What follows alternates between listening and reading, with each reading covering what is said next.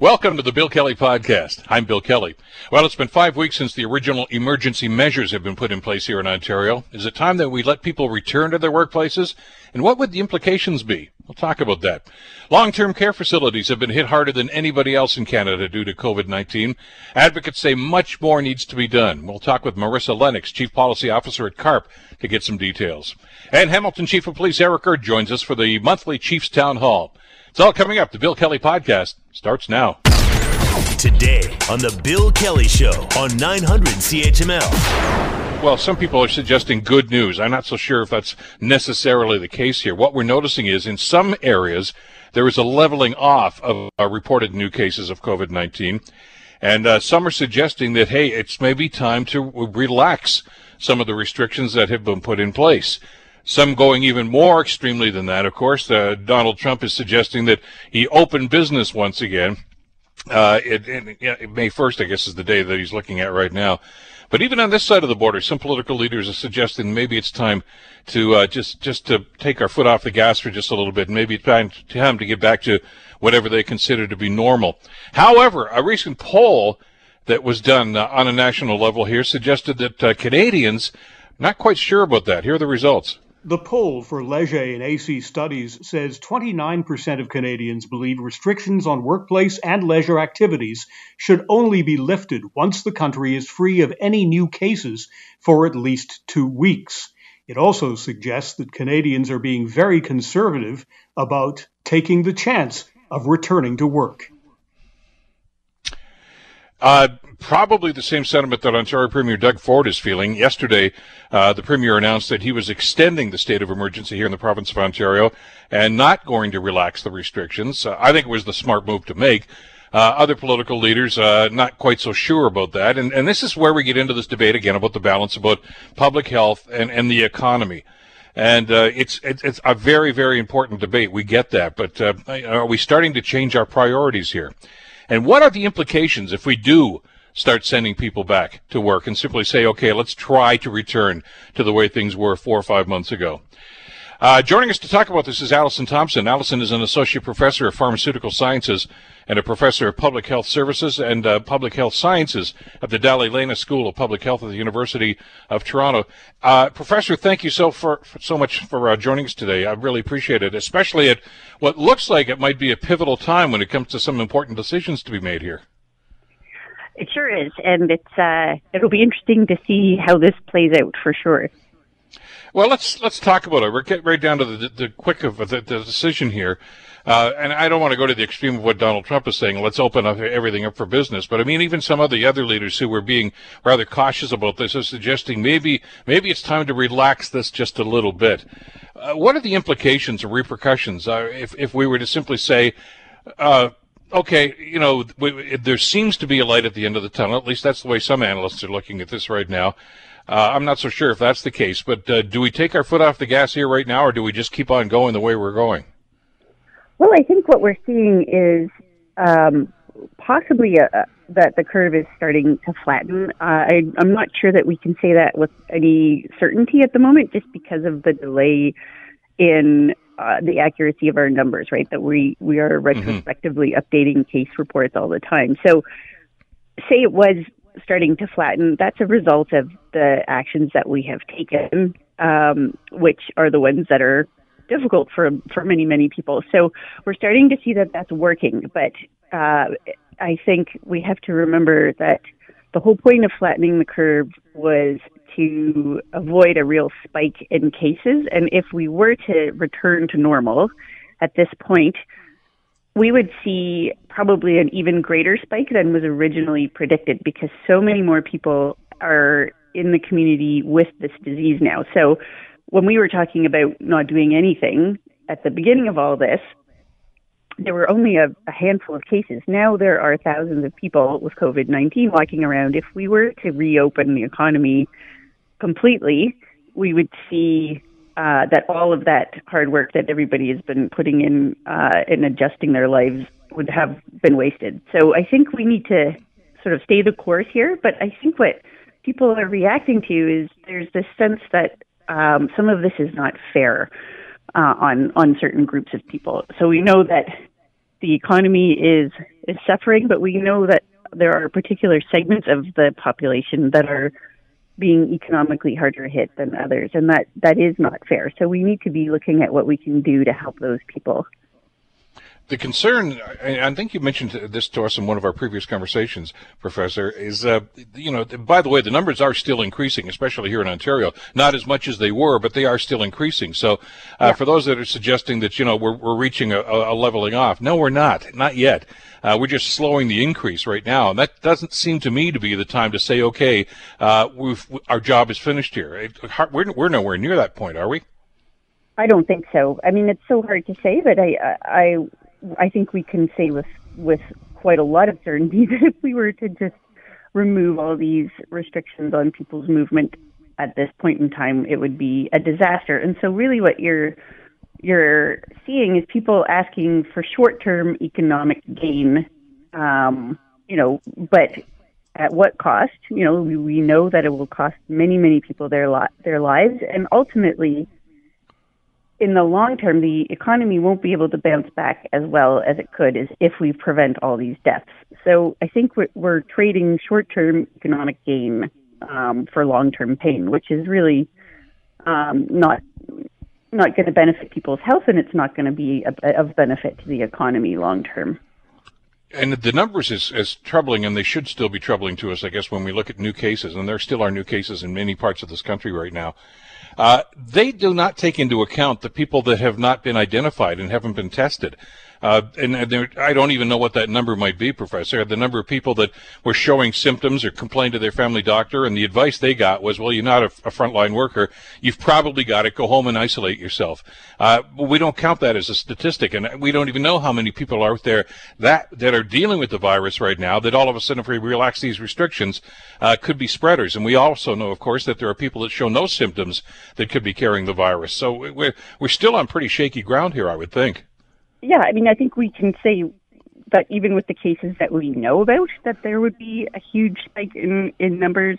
But you're right. We don't know what the denominator is here. There is it's a very good guess that there are many, many people who have either had it or are still dealing with it that are not even on the radar of public health. So I think that's an important point to remember as well.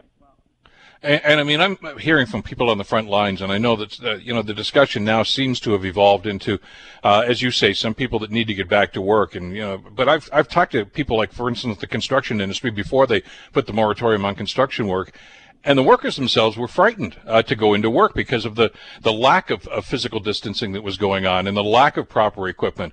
We're hearing this from frontline health workers. We're hearing this from people that work in grocery stores right now. I wonder, and I think we need to legitimately question, Professor, whether we're ready to start easing the tensions right now, because we still don't have the testing kits that we need. We still don't have the proper equipment for people. We seem to be inviting danger if we were to make a massive change here in policy.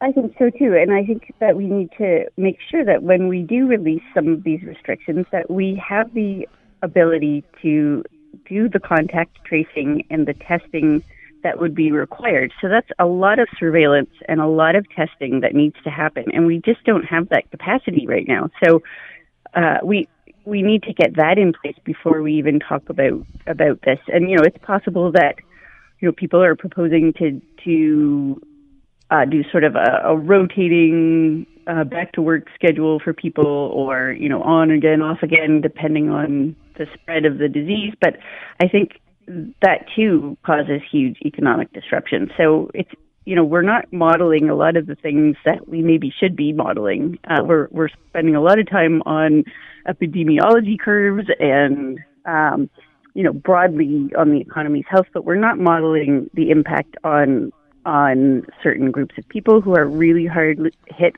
by this. We're not modeling the impact on, the impact on kids and families on staying home. So these are other social costs that we need to factor into all of these calculations. When we do see some of these numbers, Professor, and I think this is what some people are hanging their hat on, is they're comparing what we have today, April 14th, with some of the projections from 2 or 3 weeks ago. And the projections, of course, in Ontario and other places were pretty dire and even here locally in the Hamilton area, about the number of ICU beds that they were probably going to need. And we're not there yet, which is great news. We seem to have missed that yet so far, but I think that's the key word in here is so far.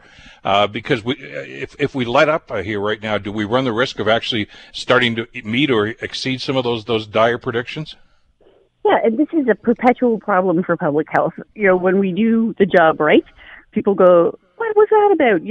This isn't nearly as bad as you said it was going to be. But that's because we're doing something that's working.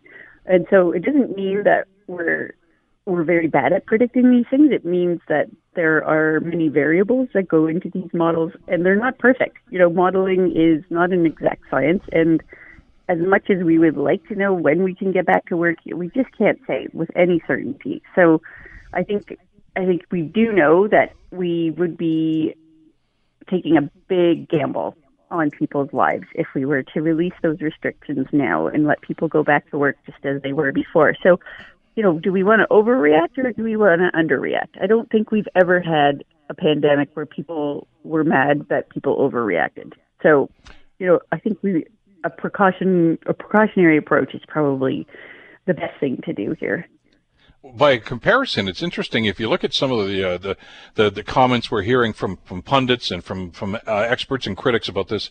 There seems to be a common theme here that just about every government, including Canada, the United States, and of course some of the European countries, that they were too slow to react to this. And there seems to be almost a consensus now that we weren't prepared, we could have been and should have done much better. And even if you take that with even a grain of truth, would we be just as egregious a problem if we decided to jump out of this too soon, too, at the other end of it? Absolutely. And, none of this is, this is not an exact science, and hindsight is always going to be 20/20 about when we should have acted and when what we could have done better. And I think that the key thing is to just make sure we continue. We know this is working, so let's stay the course and let's find a way to address the concerns of people who are suffering economically from this, because the pitting of the public's health against the economy is not a really helpful way to think about it, because they're inextricably intertwined. People's health depends on the economy, and the economy depends on people being healthy. So let's stop talking about it in that way, and let's try and think about how we can get both back on better footing.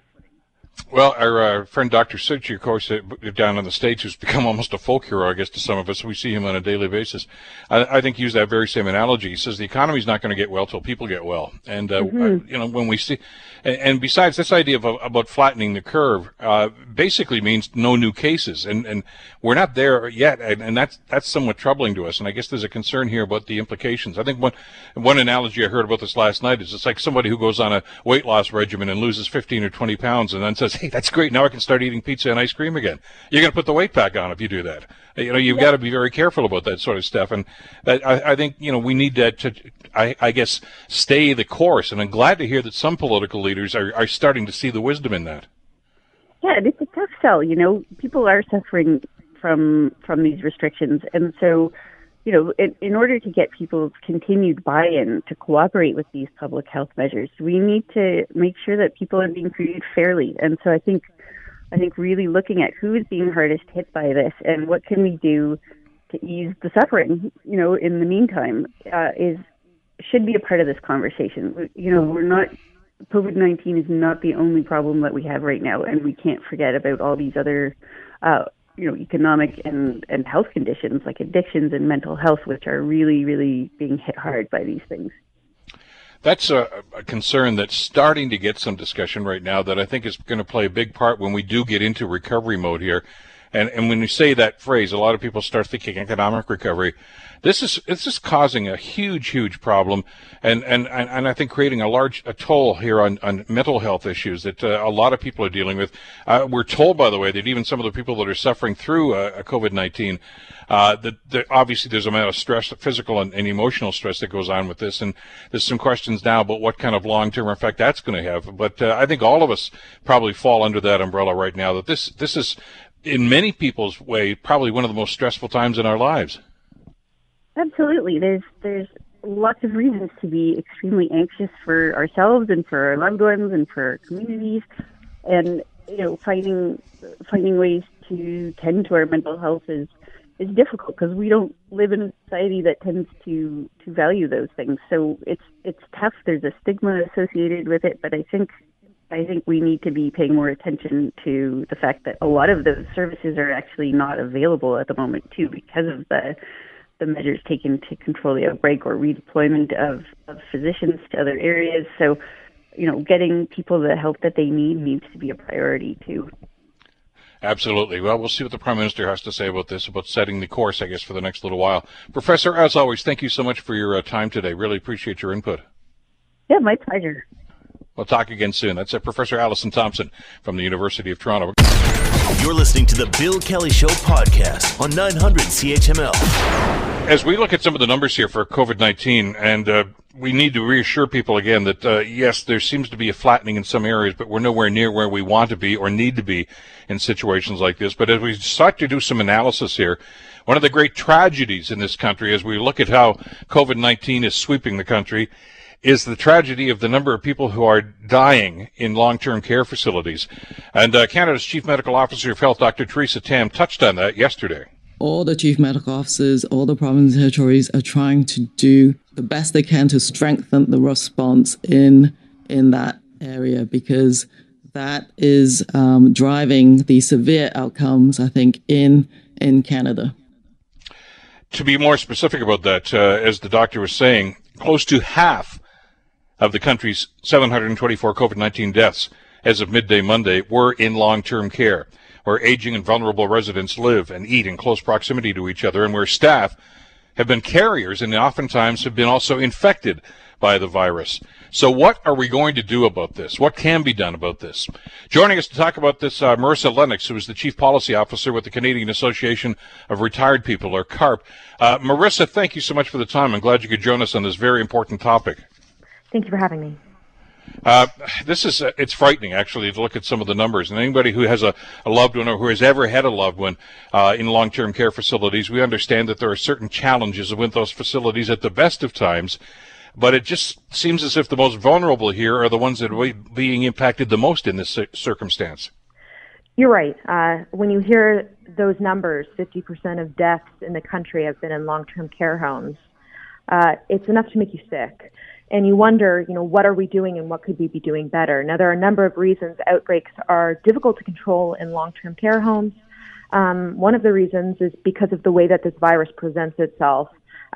Patients may not always spike a fever in a long-term care home because of their weakened immune systems. So while some homes have been testing people's temperature, and that's good, it may not always be a great indicator that someone is positive for COVID. So one of the things we've been saying is that all staff and residents in long-term care homes need to be tested rigorously and systematically. I mean, regularly tested for COVID-19. And up until recently, really up until the tragedy from this weekend in Dorval at the Maison Heron home, we hadn't heard, our leaders commit to doing that. Now it's a good thing that the Premier has come out and said that he'll start systematically testing long-term care homes. But again, these things, they take time to mobilize. They take time to get the tests to where they need to be. So it's a real challenge. Another thing that you touched on even in your introduction is the practice of staff working at multiple residents. This is a huge challenge because it increases the risk of spreading infections. So even where families are barred from visiting patients, in some cases families have been in quarantine for, the last few weeks. They've been staying home 24/7, but you have nurses and healthcare workers coming in and out of all kinds of homes. This presents a serious threat to the residents in these homes. Let's spend a couple of minutes talking about that for people who may not be aware of the fact that you have staff that are working in multiple residences in places like this, because I know it's been an ongoing problem all the time. And one of the reasons for that, quite frankly, is oftentimes the staff are not given enough hours. And this is very much in line with what we've talked about dealing with poverty and dealing with low-income situations. Some people actually have to work in 2 or 3 different locations to make enough money to pay their bills, simply because they're not getting enough hours in the one facility. So this has been going on for quite some time, and this problem is really rampant right through the industry, isn't it? That's right. I think we need to take a hard look at staffing in our long-term care and retirement homes too, and need to strengthen the full-time staff capacity at these homes, which ultimately improves continuity of care as well, right? Because now you've got care workers in the home with that resident knowledge where they're able to take care of them and better meet their needs. We know that there are a lot of part-time workers that are jumping from long-term care home to long-term care home, or worse, in the case of retirement homes, some part-time workers may be starting at a private residence in the morning and could be going to a retirement home in the afternoon. So these things are really problematic. It's a real challenge, but there's an opportunity for the provinces to come in and mandate that if you're working at one home, you stay at one home. It's just a challenge because we know that there is a huge staffing capacity issue at the moment with care workers dropping out because either they're fearful of showing up to work or because they're sick. There are so many reasons why we're having shortages, chronic shortages. And let's be frank, you're right. The chronic shortages existed well before this pandemic, and we did very little to prepare for this. Yeah, it's just one of those problems we knew with the industry and say, well, it'll work itself out. Well, all of a sudden you get this extra thing coming in, which in this case is this terrible pandemic, and it just exacerbates the situation. And the worst case, of course, example of that was the one you just referenced, was the one in Dorval, where 31 residents died over the last month. And, basically the staff abandoned them in many cases. Some people showed up for work and said there were residents begging for water and soaked in urine and feces. Now that's a worst case scenario, but I think it does point to your situation and what you just mentioned, Marissa, where a lot of staff members now are fearful of even going to work because of the poor working conditions. That's right. Poor working conditions, and they're not being equipped with proper protective equipment. And so they're not being told you need to wear, they're not being given the masks, the heavy duty masks and the gloves. Just a week ago, I read a story where there was sort of a whistleblower in a long-term care home that said, we have them, they're available, but there hasn't been an outbreak in the home, so we're reserving them for an outbreak. Well, that's just the wrong thing to be doing right now, because we know that this virus sometimes is asymptomatic. It doesn't present itself. If we're not testing the patients and how easy it is to spread, it can be an absolute disaster. With respect to what happened in Dorval, I mean, obviously, it looks as though, and I'd be remiss to speak out of turn because we don't have the full scope of the investigation, but this is more of a unique situation insofar as the operators were criminally negligent. And it's likely their license will be revoked and the home will be shut down as a result of this. That isn't so much what we're seeing. That isn't actually at all what we're seeing across the country, but we are seeing severe shortages in staffing, challenges with disease prevention, challenges with, how are you isolating people in these homes? That's another big issue. When someone tests positive, they're meant to go into isolation, or we're told that homes are supposed to be clustering patients. Well, how are you doing that when a lot of these homes have communal dining, have communal living spaces? In some of these homes, bedrooms are separated by just a curtain. There are common bathing areas, so now you're bathing, showering in the same room. It's very difficult to isolate in these types of communal living settings. With Marissa Lennox, Chief Policy Officer with CARP, talking about the crisis that's going on in long-term care facilities. And a lot of the stuff we're talking about, and I'm glad you brought this point up, we've been talking about for years. I mean, we've had discussions on this program over the years, Marissa, about working conditions in long-term care facilities for staff and for residents, about, as you say, under-service, not enough staff, not enough security, and there have been some ongoing problems. So you've got people that are working in 2 and sometimes multiple facilities to try to make enough money to make ends meet in their own personal situation. But I'm also being told now that an awful lot of people just don't want to work in the industry right now because of these working conditions. Mm-hmm. Yeah, it doesn't come as a big surprise.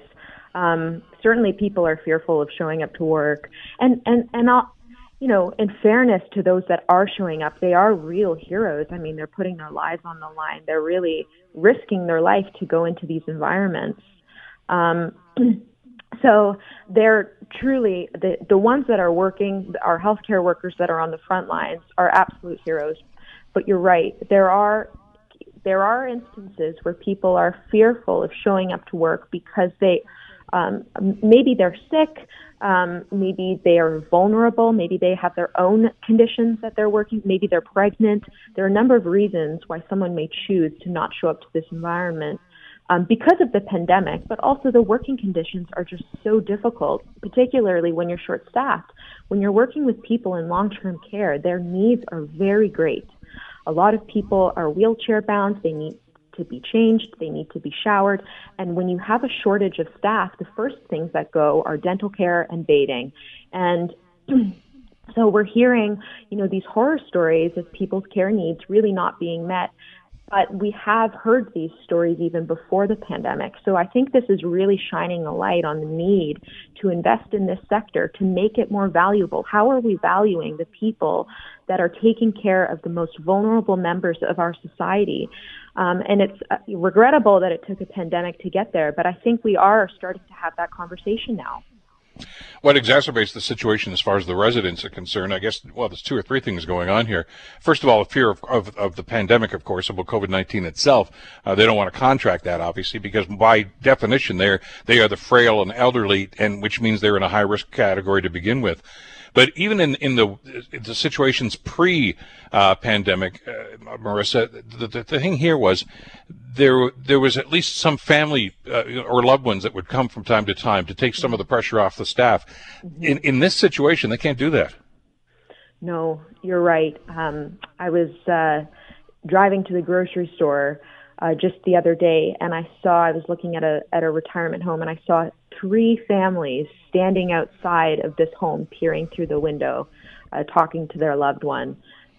We cannot underestimate the impact and just the resource that family members served to the healthcare workers working in these homes.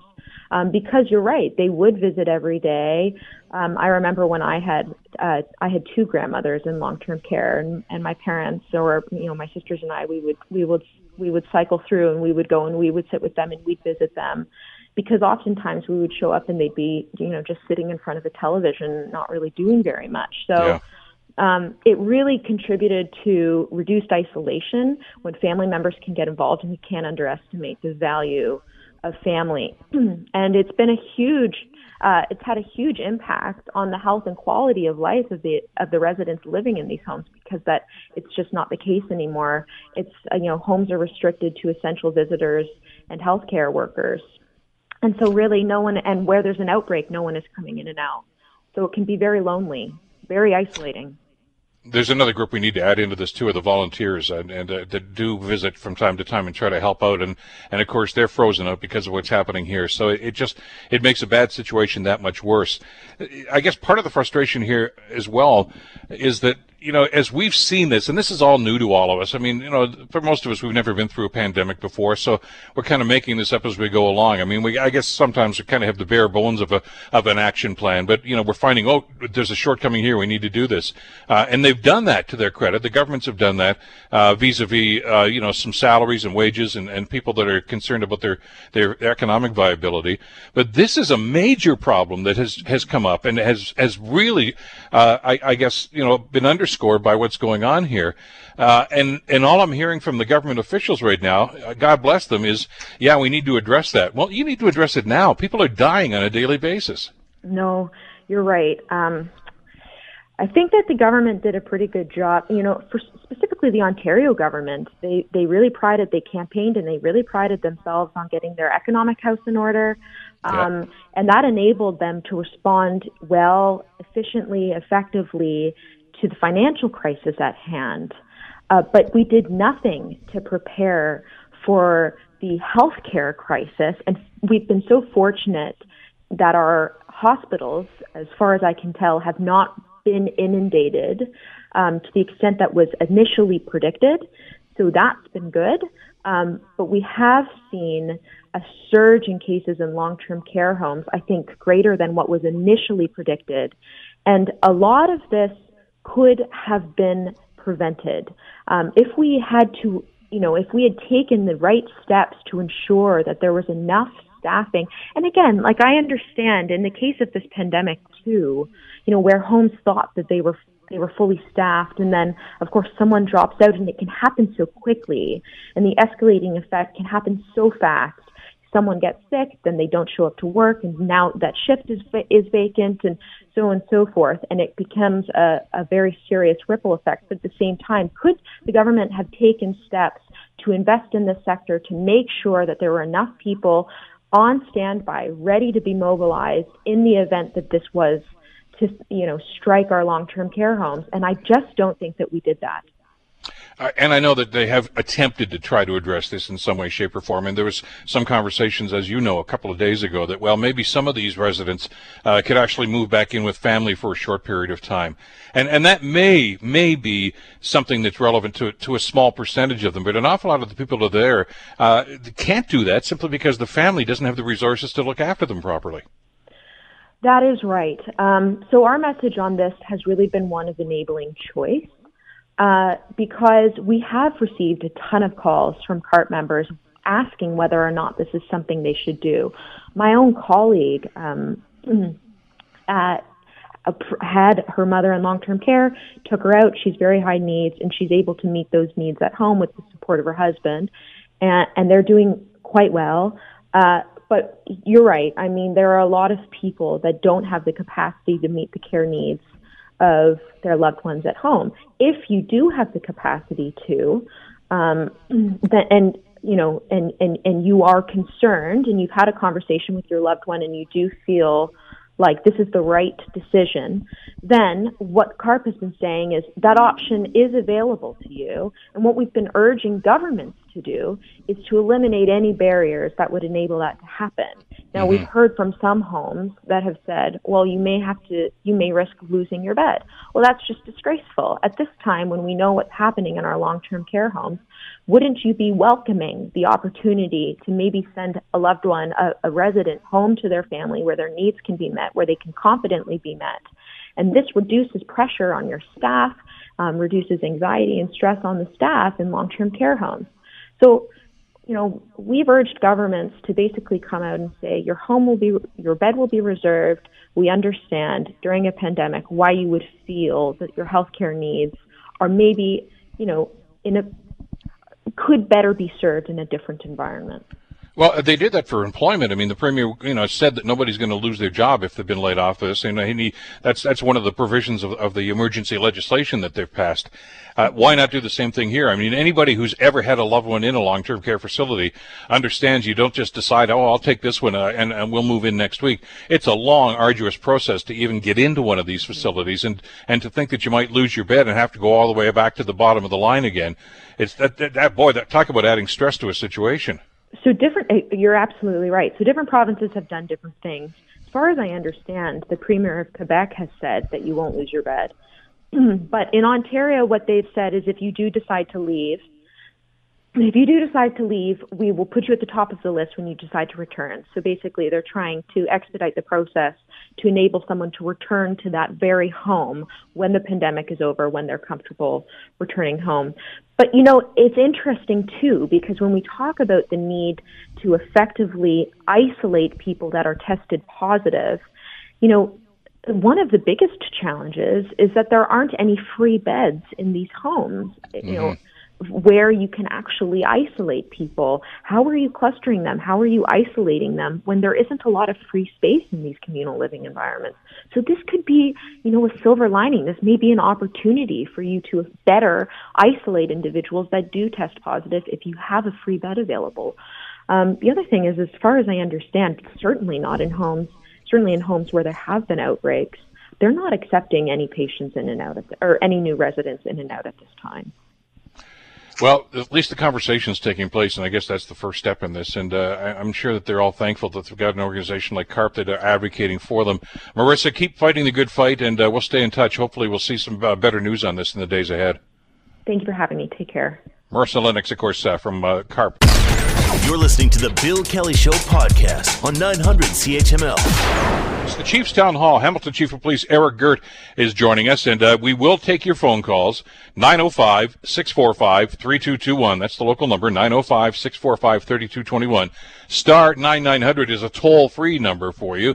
You can also reach us on email, bkelly@900chml.com. and on Twitter at CHML Bill Kelly. Your questions, your comments for Hamilton Chief of Police Eric Girt, who joins us now on the Bill Kelly Show. Chief, thanks so much for the time. I hope you're well today. I am, and we're physically distanced by miles, so that ought to meet the requirements. Yeah, I think we've covered that. We can check that box right now. But a lot of people are working from home. But frontline workers are not working from home. I mean, Hamilton Police Services are still in full gear. And that's the first question I wanted to ask you. With the crisis now moving into, I guess it's about the 5th or 6th week here in this area, Chief. Let's talk about the impact this has had on police services and on the staffing levels and the officers themselves. So our staffing levels are good, actually, right now. We've only had one member present with mild symptoms a couple of weeks ago. Obviously, our members are using their personal protective equipment. And from a service perspective, we moved to what's called the North Half-Mask Respirator. It's got the dual cones on front, and it's a neoprene mask. We issued that about 10 years ago as a result of toxic things like car fires, sudden deaths, where we may have to don the equipment. And, you know, back then it probably would have been a little disconcerting for members of the public to see it, but certainly not now. So our advantage in that is it meets the requirements of what an N95 mask will do. So they both do the same thing, but we can use the equipment for a number of months before the cones have to be replaced. Of course, you got to disinfect it and all those other things. We've issued goggles as well, and in certain cases we'll just don other protective equipment. Really, from a response perspective, where we might go into calls before, and it's really just a medical call that EMS can handle. And, you know, certainly our hats off to both the EMS, fire, for all the medical calls they've done through the years as first responders. But they've been dealing with things, anything from TB to SARS to so on and so on. So, and I don't, you know, discount how they're affected, but certainly they've been alive to the issue for much longer. But we do have equipment. We are responding. Our calls for service, while some have decreased, others have not. And the range of calls over the weekend was really something. So our members continue to respond. And in terms of deployment, we've taken people who might be doing like divisional youth officer calls or school liaison. Obviously, we're not, with the schools shut, responding to those directly. We'll still use youth calls. But those officers have been redeployed in the front line, particularly in light of businesses that might be closed up. So we've increased our patrols, whether through our action unit or otherwise, to look after security. We're doing an education campaign, as you know, with regard to collection of people above the 5. It used to be 50. And the social distancing or the physical distancing is largely being handled by law enforcement. And so we continue to all the regular calls for service. We are doing alternate response for our lower priority calls, where an officer will call on the line and speak to the people, and certainly we're getting pretty good response from the public understanding why that is. And we're seeing some gains in that area, taking calls off the board, as we call it, for service. But our front line is still responding to all the things that they did previously. I'm quite proud of their efforts and what they're doing. Personal protective equipment that you talked about, Chief, is the wearing of that mandatory? It depends on the call for service, and obviously physical distancing is the starting point, and we look to the presentation of symptoms.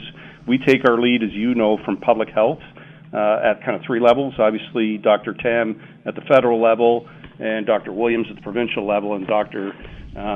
Richardson at the local level. They're pretty much congruent on what to do, but as soon as we get somebody who does present with symptoms, we have a whole protocol for transport, getting them treated, whether we keep them in custody or not, depending on the circumstances. And where we don't need to keep people in custody, we won't.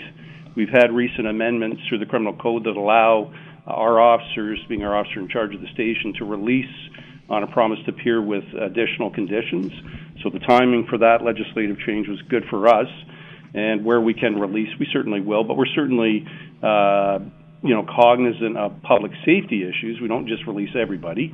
And you'll have seen probably an article in The Spectator today by Susan Claremont with Justice Leach talking about the changes in the courthouse, which we've been a part of and moving towards in any event, video conferencing, those type of things, for a number of years. And we've done e-disclosure, electronic disclosure. We implemented that a couple of years back. So really we're seeing the fruits of that labor pay off now in terms of being able to keep people out of the courtrooms, not having to transport where we don't need to, and of course you've got all that potential exposure when you're doing the physical contact. So really seeing the fruits of that labor pay off. As I said to the board previously, that's the stuff that's really not that exciting from an administrative perspective, but it's certainly, I won't know if I use the term exciting, but it's certainly fulfilling to see those things happen now that allow us to safeguard both the members of the public and ourselves.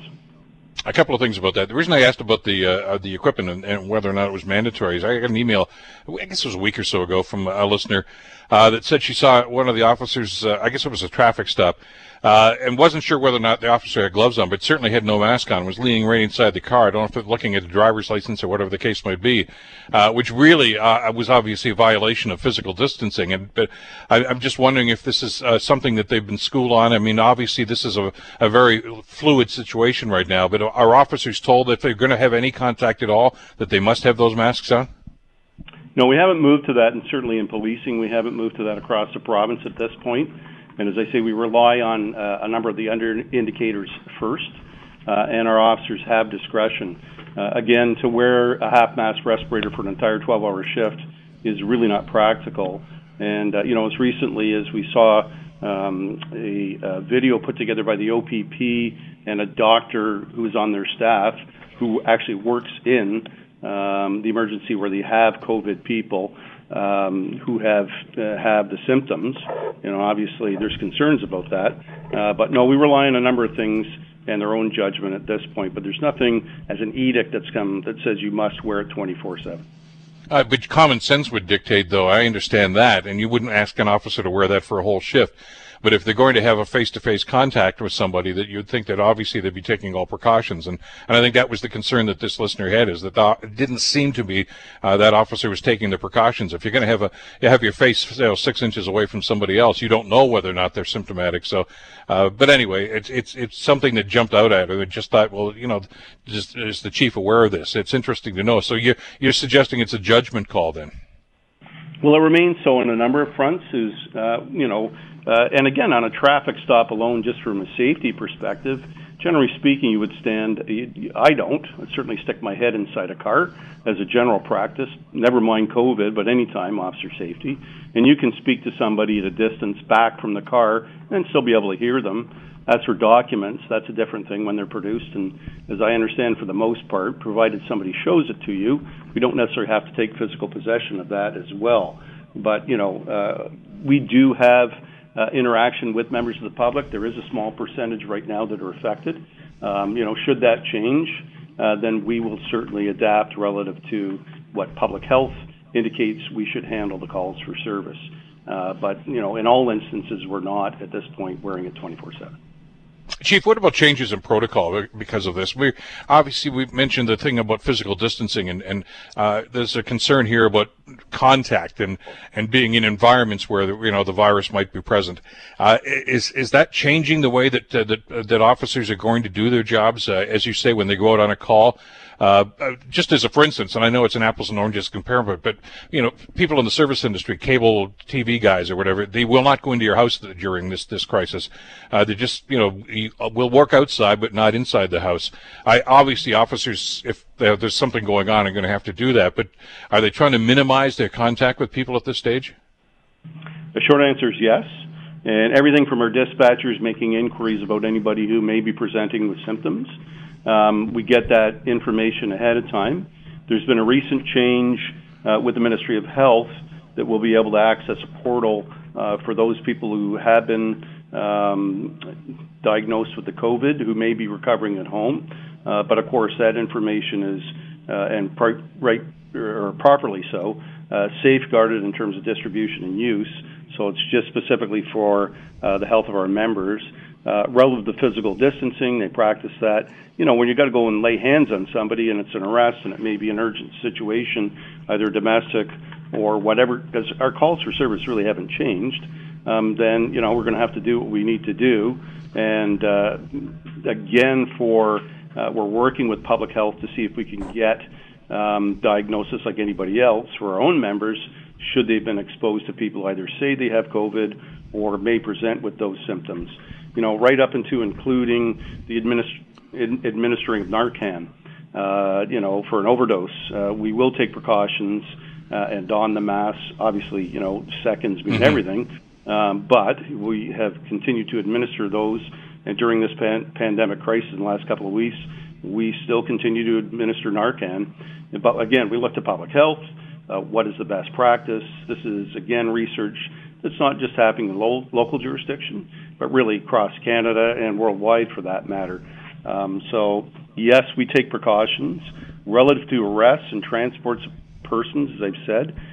If, in fact, we have to retain custody, we have had cells designated for that purpose. We've increased the cleaning and disinfecting of all those stations, physical distancing within our building. We don't have the parades with multiple members that we used to have. Most of the conferences I'm doing with my senior command are much like you and I are doing. We're all kind of sitting in our offices doing a teleconference. But as an essential service, we still have to be out there doing the work. And obviously liaising with the Emergency Operations Center. Paul Johnson is a director currently, and Dr. Richardson as well. And of course, I've been on the Cable 14 with the town hall answering some of those questions. But this is, in fact, a public health emergency, and that's why we're taking our lead from them. But we still have to do business. You mentioned you had a high volume of calls on the weekend, and some calls, of course, some of the character of the calls, I guess, have decreased. Others stayed the same. Was it a higher than usual volume of calls that you got this weekend? And if so, what were they all about? I wouldn't say so, but I mean, where we're seeing some growth is on our calls to our Coast hotline. Our actual Coast and Mobile Crisis Rapid Response Team calls remain pretty much as they have through the months. But we do know there's increased stress for people. We do know that, and I mean, the analogy I use, it's kind of like great to go up to the cottage in summer or even winter sometimes, but now we're kind of at the cottage in winter. You don't have a car. It's snowed in and you can't go out, and we all know what cabin fever is. So, where people can get out and walk in those areas that they can, certainly recommend that. I'm not relying on common media, but most of the psychiatrists who've weighed in, or healthcare providers have said, limit yourself to, maybe 2 days or 2 times a day, a half hour each, to get up to date on what's happening with COVID. But kind of, 12-hour steady diet of it's not really a good idea because you're watching and unfold minute by minute.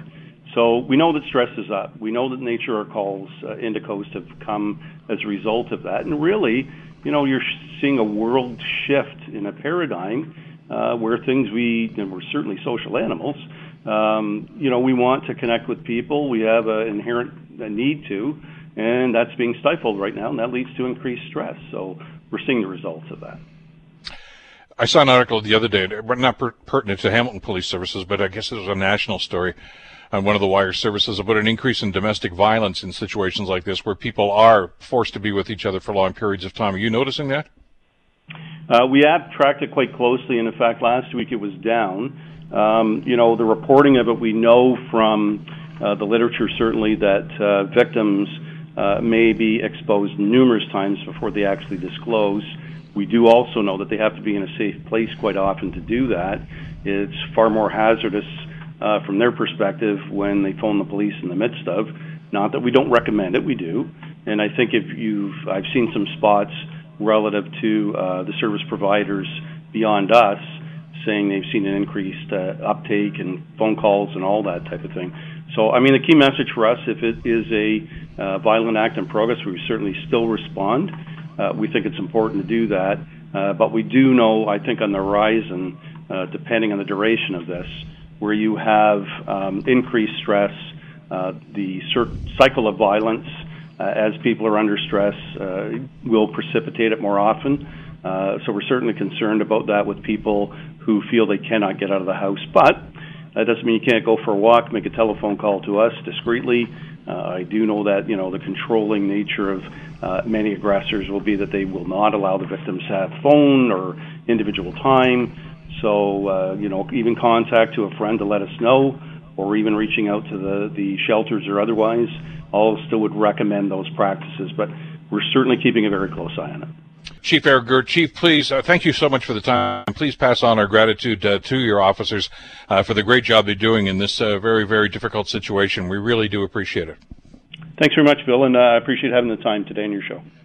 Hamilton Chief of Police Eric Girt. The Bill Kelly Show, weekdays from 9 to noon on 900 CHML. The Bill Kelly Podcast is available on Apple Podcast, Google Podcast, or wherever you get your podcasts from.